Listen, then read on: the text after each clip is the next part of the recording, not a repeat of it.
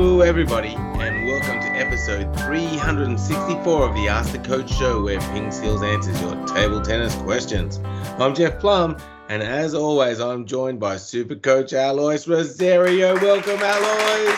Thank you, Jeffrey. 364, eh? Yeah. That's a lot of shows. It is a lot of shows, isn't it? But they've all been very good, I hear. Well, yeah. Well, if you're still listening to this, well, we assume that you still think that they're okay. Yes. There you go. 300. Now, I was just listening to the radio the other day. Yep. And they had people ring in telling jokes. And, you know, they were almost up to my standard of jokes. So I thought I might just share some of the ones I heard on the radio here. Excellent. Yes. Hopefully excellent. Yes. Alice, what do you call a can opener that does not work?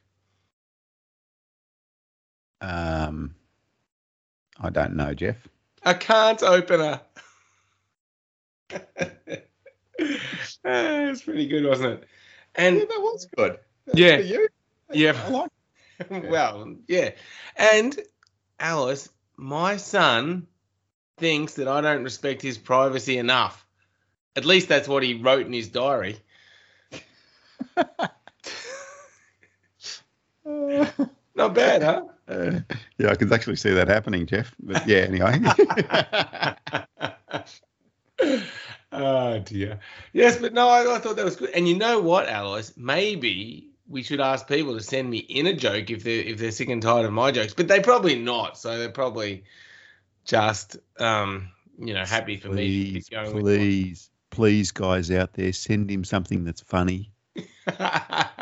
So if you got something, send me something funny. Yeah, jump onto the website, go to the contact us at the bottom, and send us a joke.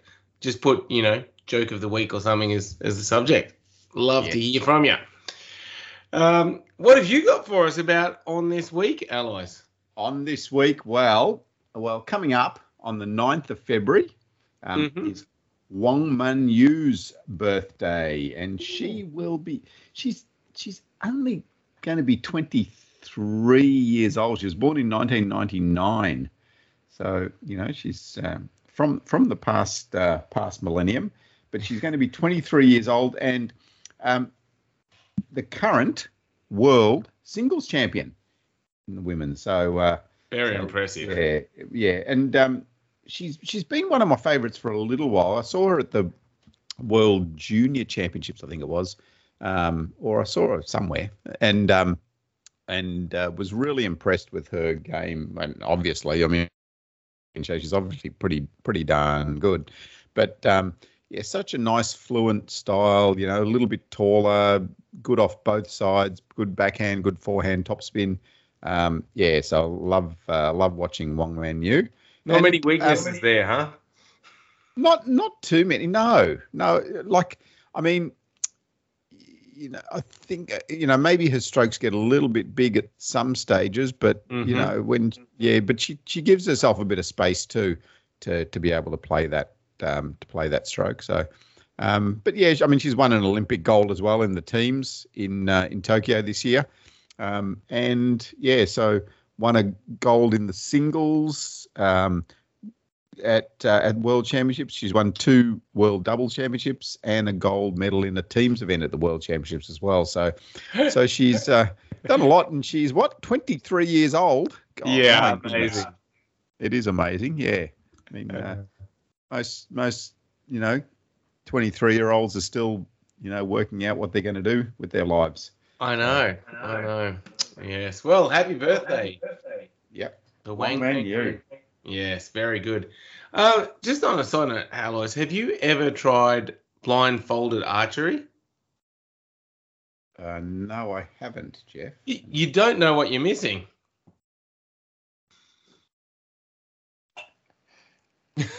You've definitely got your jokes from a better source this week, Jeff. They're pretty good, aren't they? I thought so. Yes. I've got a few archers. I'm going to have to try that one on them, but they've probably heard it 100 times before. Yeah, probably.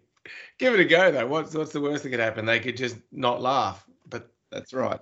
That's unlikely because if we air it on this show, it's pretty much guaranteed to get laughs. Yeah. All right, that moves us on to the tip of the week. Yeah, so the tip of the week this week is just a bit about that first attack and the importance of it, and I think 10 years ago, 15 years ago, even 20 years ago, it was the be all and end all of the game, and you really needed to make that first attack, and you needed to and if you did, you were winning most of the rallies. Now I think it's the percentages have changed a bit, as in, the percentages of points that you win after making the first attack have definitely gone down. And so I think why do you think that is? I think it's a little bit to do with the size of the ball, but I think also just the quality now of the players' counter spins, blocking. They don't tend to block anymore; they just counter spin. I know. And even when it looks like a little bit of a block, it's not really a block. They just come over it with a bit of topspin and yeah. And I think the other thing is just the quality of serving too, So serving a little bit more, just half long, almost forcing your opponent to make that first attacking ball and then taking advantage of the weaker ones. So there's a little bit around that. But as a player, if you're out there in clubland and thinking about learning the game and playing the game, I'd recommend the first thing to do is to start to think about making the attack early in the rally, because especially when you're starting out, if you can make that first attack, then often your opponents won't have the quality of that counter spin or the block or the counter top spin to come back at you with. So it can set you up pretty well. The other thing is that, I guess then once you can do that, then don't think that you have to do it, even if it's a really risky ball. So if you're thinking about the ball's coming at you, you're a 20% chance of making the top spin on the table, then the odds aren't in your favour. Even if you're 50% chance of making the first attack on the table, your odds still probably aren't in your favour. You want to start to think about setting yourself up a little bit better for that first attack so that you can make a strong first attack, and also think about making a good positional or good placement with that first attack. So, so look for the first attack when you've got the opportunity to make a good, strong ball and gain the advantage in the rally. Don't just make the first attack because someone tells you that, well, you have to make the first attack. So so it's a little bit of starting to understand the game a bit more. So I've sort of gone around a little bit. My first thing is learn how to make the first attack. Okay. And then what are some keys there to making the first attack? Yeah. So you're looking at improving your service or your return of serve, because those first opportunities you get are really crucial. If you don't have a strong enough serve, then you're not going to get many opportunities with that third ball. If your return of serve is weak, then your opponent is going to gain the advantage in the rally really early. So it's going back a step, thinking about the quality of the serve and the return of serve. And then secondly, it's then thinking about the actual stroke, and that top spin against backspin is often that key critical stroke. And that's probably where I started when I was thinking about the tip of the week this week. That's probably where I started. I sort of started thinking about just the importance of that, of learning how to make the top spin against backspin stroke, and then then how well can you do it. Nice, excellent. All right, so have a little think about that next time you're out, and work on making that first attack. Yep, but don't just then make the first attack because you feel like you have to. Pick your time, pick your ball to make that first attack on. Yeah, so like if you're not confident or you think you might miss or you might, think you might not get an advantage from it, maybe try and make a good defensive shot. Yeah, that's right. Nice. Yeah, I mean, it's always interesting, isn't it, just to think about these things because often people just go out and play and don't put much thought in it. So I love how you bring these tips of the weeks and just give people something to think about. It's excellent. Excellent. Good. I'm glad you like it, Jeffrey. Yes. Hopefully you guys out there like it. And I'm sure they would. This brings us on to the questions, Alois, and, the heart of the show, the questions. Yes. The heart of the Ask the Coach show. That's right. Yes. And Barry is asking the coach, how do you do a backhand side spin loop? Oh, Barry, that's a tough one. That's a really tough stroke to do. But it's something that I'd recommend you start to play around with once you've developed a good backhand topspin. So either backhand topspin against block or, backhand topspin against backspin. Once you can do those two strokes, then you can start to play around a little bit with that backhand side spin loop. So the key with the backhand side spin loop is to drop the end of your racket down lower than your wrist. So if you can do that, then you're going to get the contact of the racket on the ball around the side of the ball. And that's what's going to generate that side spin for you. A lot of the rest is pretty similar with the actual stroke. You're starting below and finishing above and all that sort of stuff. But by getting that contact on the side, then the ball's going to start to spin sideways as well. Pretty difficult stroke to learn. But, it's worth just having a play around, and it's often a bit of fun to play around with those sort of strokes. So, yeah, if it's something that interests you, have a little bit of a play. Don't spend your whole training session on it. Maybe give it 5 or 10 minutes and see how you go. And we do have a tutorial on the side spin backhand top spin, which is basically the same thing, that we'll put in the show notes. So you can go and have a look at that tutorial of us doing that backhand side spin. Nice one. Now, do you find any people naturally get a bit of side spin just when they're learning the backhand loop? Yeah, they do. Like it is pretty natural that you drop that racket head sometimes to the side. So initially when you're learning the stroke, I like to have some pure topspin.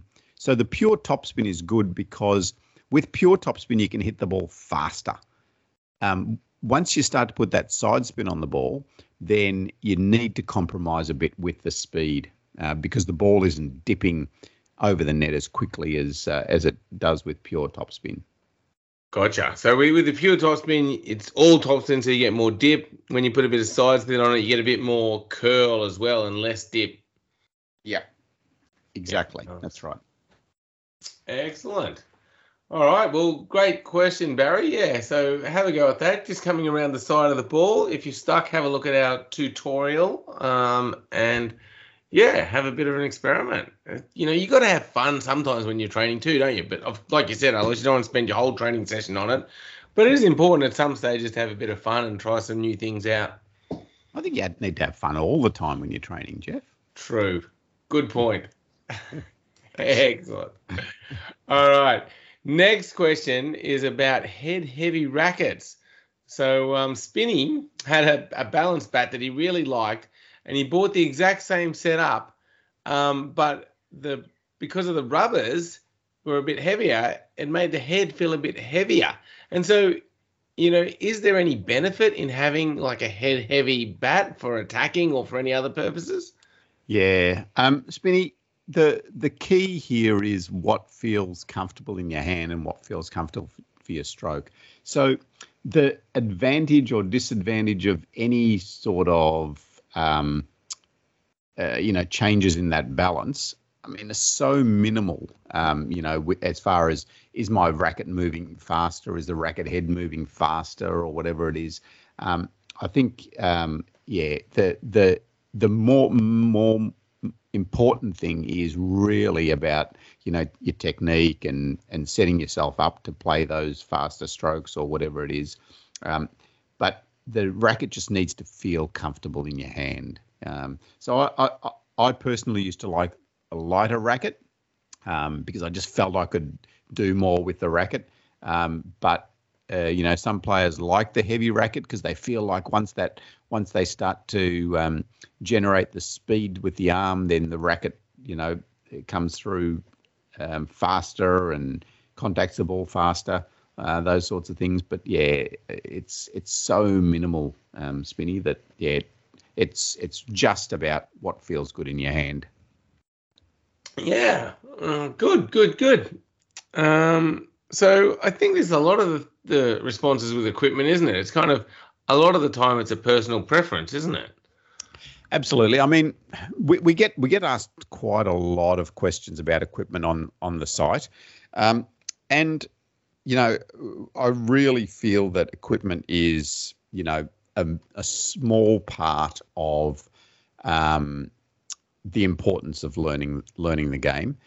You definitely need to have a racket that is within your range, So we talk about there's probably about 4 or 5 levels of rackets. There's the old piece of wood or plastic that you just need to throw in the bin. Yeah, because you just can't really develop your game using something like that. So that's kind of like when people say equipment's not important, it absolutely is essential to a point, isn't it?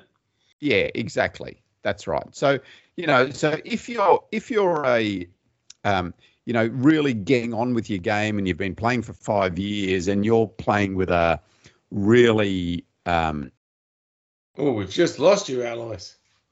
Hey, Alois, we're back. We had technical difficulties. The internet is always, not always. Normally it's reliable, but for some reason today, technical difficulties, and it's been a long time since we've had this issue.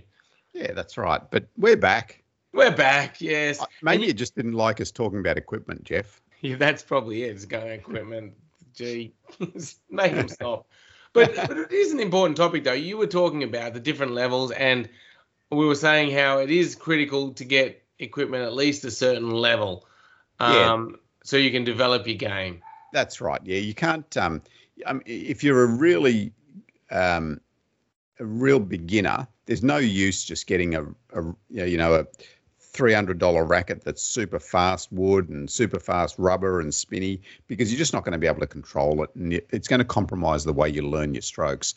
And then on the other side, if you are an advanced player and you're trying to use a really slow beginner bat, then you're not getting the best value out of your racket either. So just find something that suits your level. Nice. And we've got a video we'll put in the show notes, how to choose a table tennis bat. So if you're wondering, watch that video and hopefully that answers all your questions. All right. Thanks for the question, Barry. Now, next up is a question from Manfred, who says, because of COVID, there's no training possible in his area for the time being. So he's wondering if there's anything he can do at home just to maintain that feeling of the ball and the stroke movement.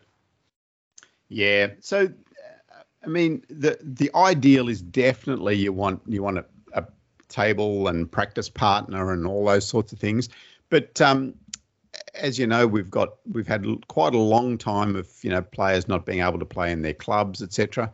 So there's a few things you can do at home. There's things like serving practice. So if you've got a table, great. Even if you haven't got a table, you can just use the floor and start to think about how much spin you're generating with the bat on the ball for your service. You can watch the ball on the floor, and that'll give you clues as to how much spin you're getting. So the other things you can do are, just putting up a table up against the wall, and it doesn't have to be a table tennis table. Just put any table up against the wall and hit the ball backwards and forwards on the table. Let it hit the wall and come back to you, just to start to develop some real control of the ball. So that's at a real control learning level. But then, at the more advanced level, you can also do things like shadow play, where you haven't got the ball at all, and you're just practicing the strokes as you would in a game situation or a training drill situation.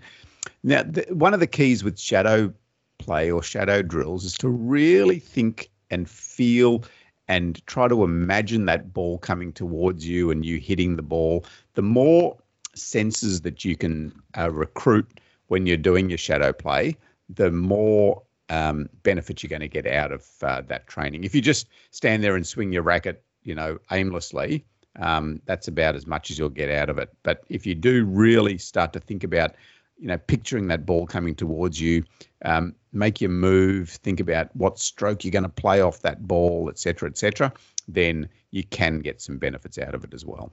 Yeah. And I'm going to get this story wrong because it happened so long ago. But I remember when I was just starting out and just joined a club, and then I went to like a training camp in New South Wales. I used to live in ACT and went to a training camp in New South Wales, and Paul Pinkovich was running the training camp, and he's obviously an Australian table tennis legend, won Australian Opens, and, he always tells everyone, is this true? He's represented Australia more times than anyone else ever in any sport. Something like that. Yeah, something like that. Yep. Not sure if it's true or not, but he says it. So, it must be.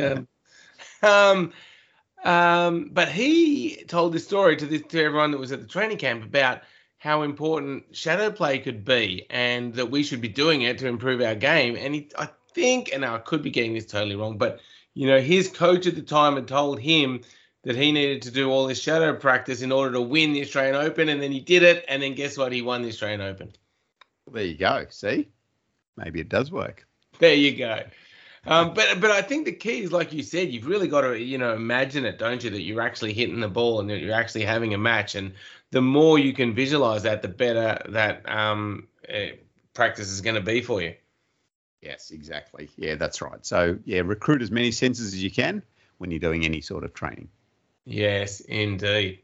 All right. Now, last question, Alois, is from Jasper. He says, hey, what is the best match at the top level you have watched? Now, his favorite match was Ma Long versus Juicy Hook in the 2014 Asian Games because he loves that attacker versus defender and, the long, intense rallies. But sometimes he feels like the attacker versus attacker, their rallies can be over too quickly.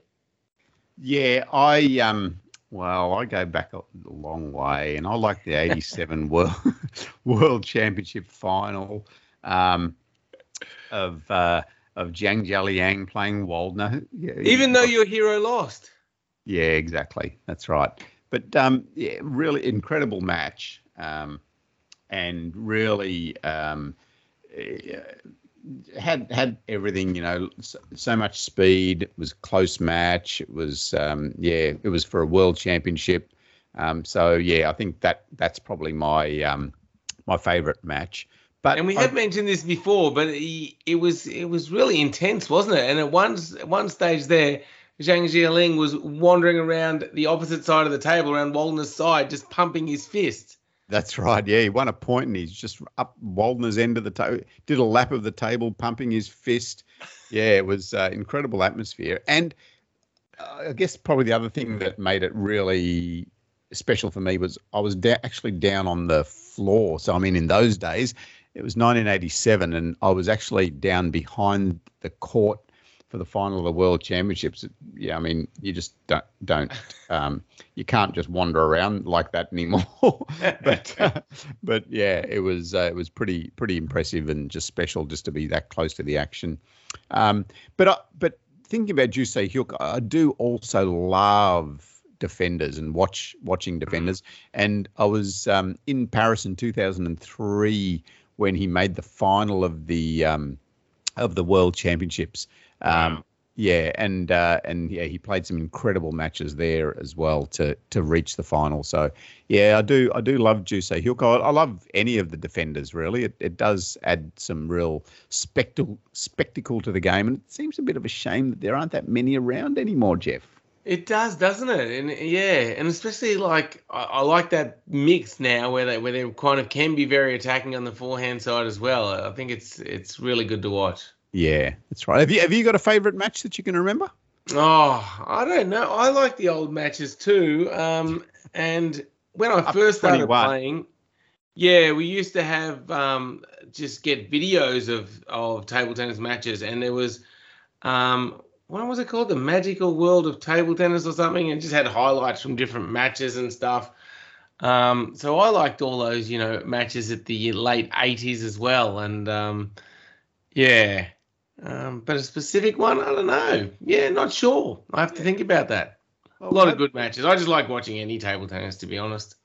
Yeah. Well, just let us know what your favourite match is, and maybe some of you might pick something from the WTT with the side-on angle. Do you love that angle?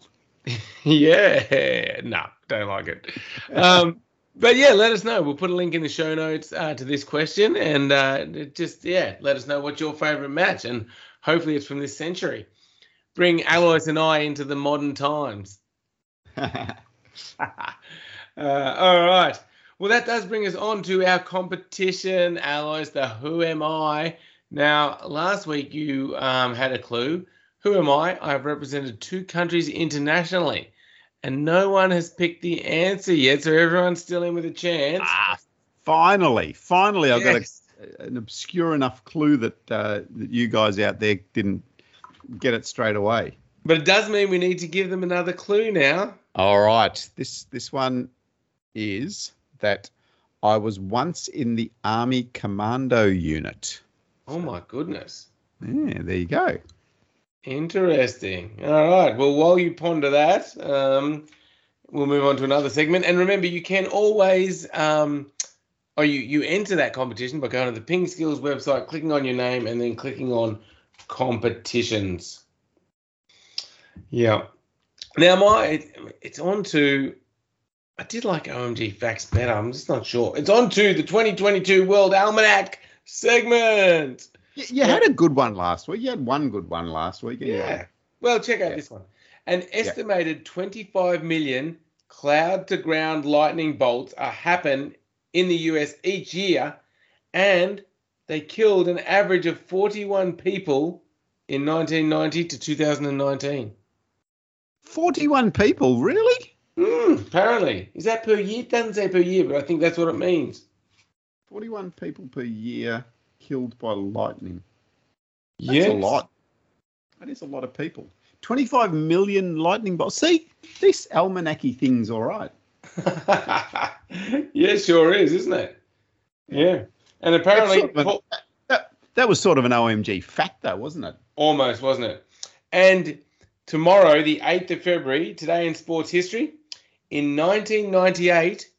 Finland beat Sweden 6-0 in the first women's Olympic ice hockey game. Yeah. There you go. And last one, February 9th. In 1964, the Beatles appeared on the Ed Sullivan Show. An estimated 73 million Americans watched as the Beatles made their US live television debut. Wow, that's a lot of people in those days. It is, isn't it? Brilliant, yeah. All out watching one TV show. Now, everyone will be just watching their own little thing on YouTube or Facebook or listening to something on Spotify. It's hard to get, everybody watching one event anymore, isn't it? I mean, maybe the Olympics is... Yeah, live sport is probably it, isn't it? Live sport's probably the one that gets it. It'd be interesting to see how many people were watching the Nadal-Medvedev Australian Open final. Yes. That was a classic, 5-hour classic. It was, and the Ash Barty final was big in Australia. We had a lot of Australia watching that match, I can tell you. Yeah, that's right. So, yeah. Interesting. That's a lot of million peoples. It is indeed. Oh, dear. Yeah, so these almanac things are they're starting to improve. Yeah, Getting better. Yeah. Every now and again, if they're terrible, I'll bring back an OMG fact because we've still got a few left, but we better save them just. I saved them up. That's right. Indeed. Very good. Well, again, thank you everyone for listening. Thanks for all your questions, and make sure you check out the Ping Skills website. And of course, thank you, Alois. Thank you, Jeffrey, and thank you for listening. this long. 364 shows. Indeed. Has anyone heard all 364 shows? If you have, drop us a line. We'll be impressed. I have, Jeffrey. I've listened to every one of them. Yeah, well done to you. All right, thanks everyone. See you next week. Enjoy your table tennis. Bye.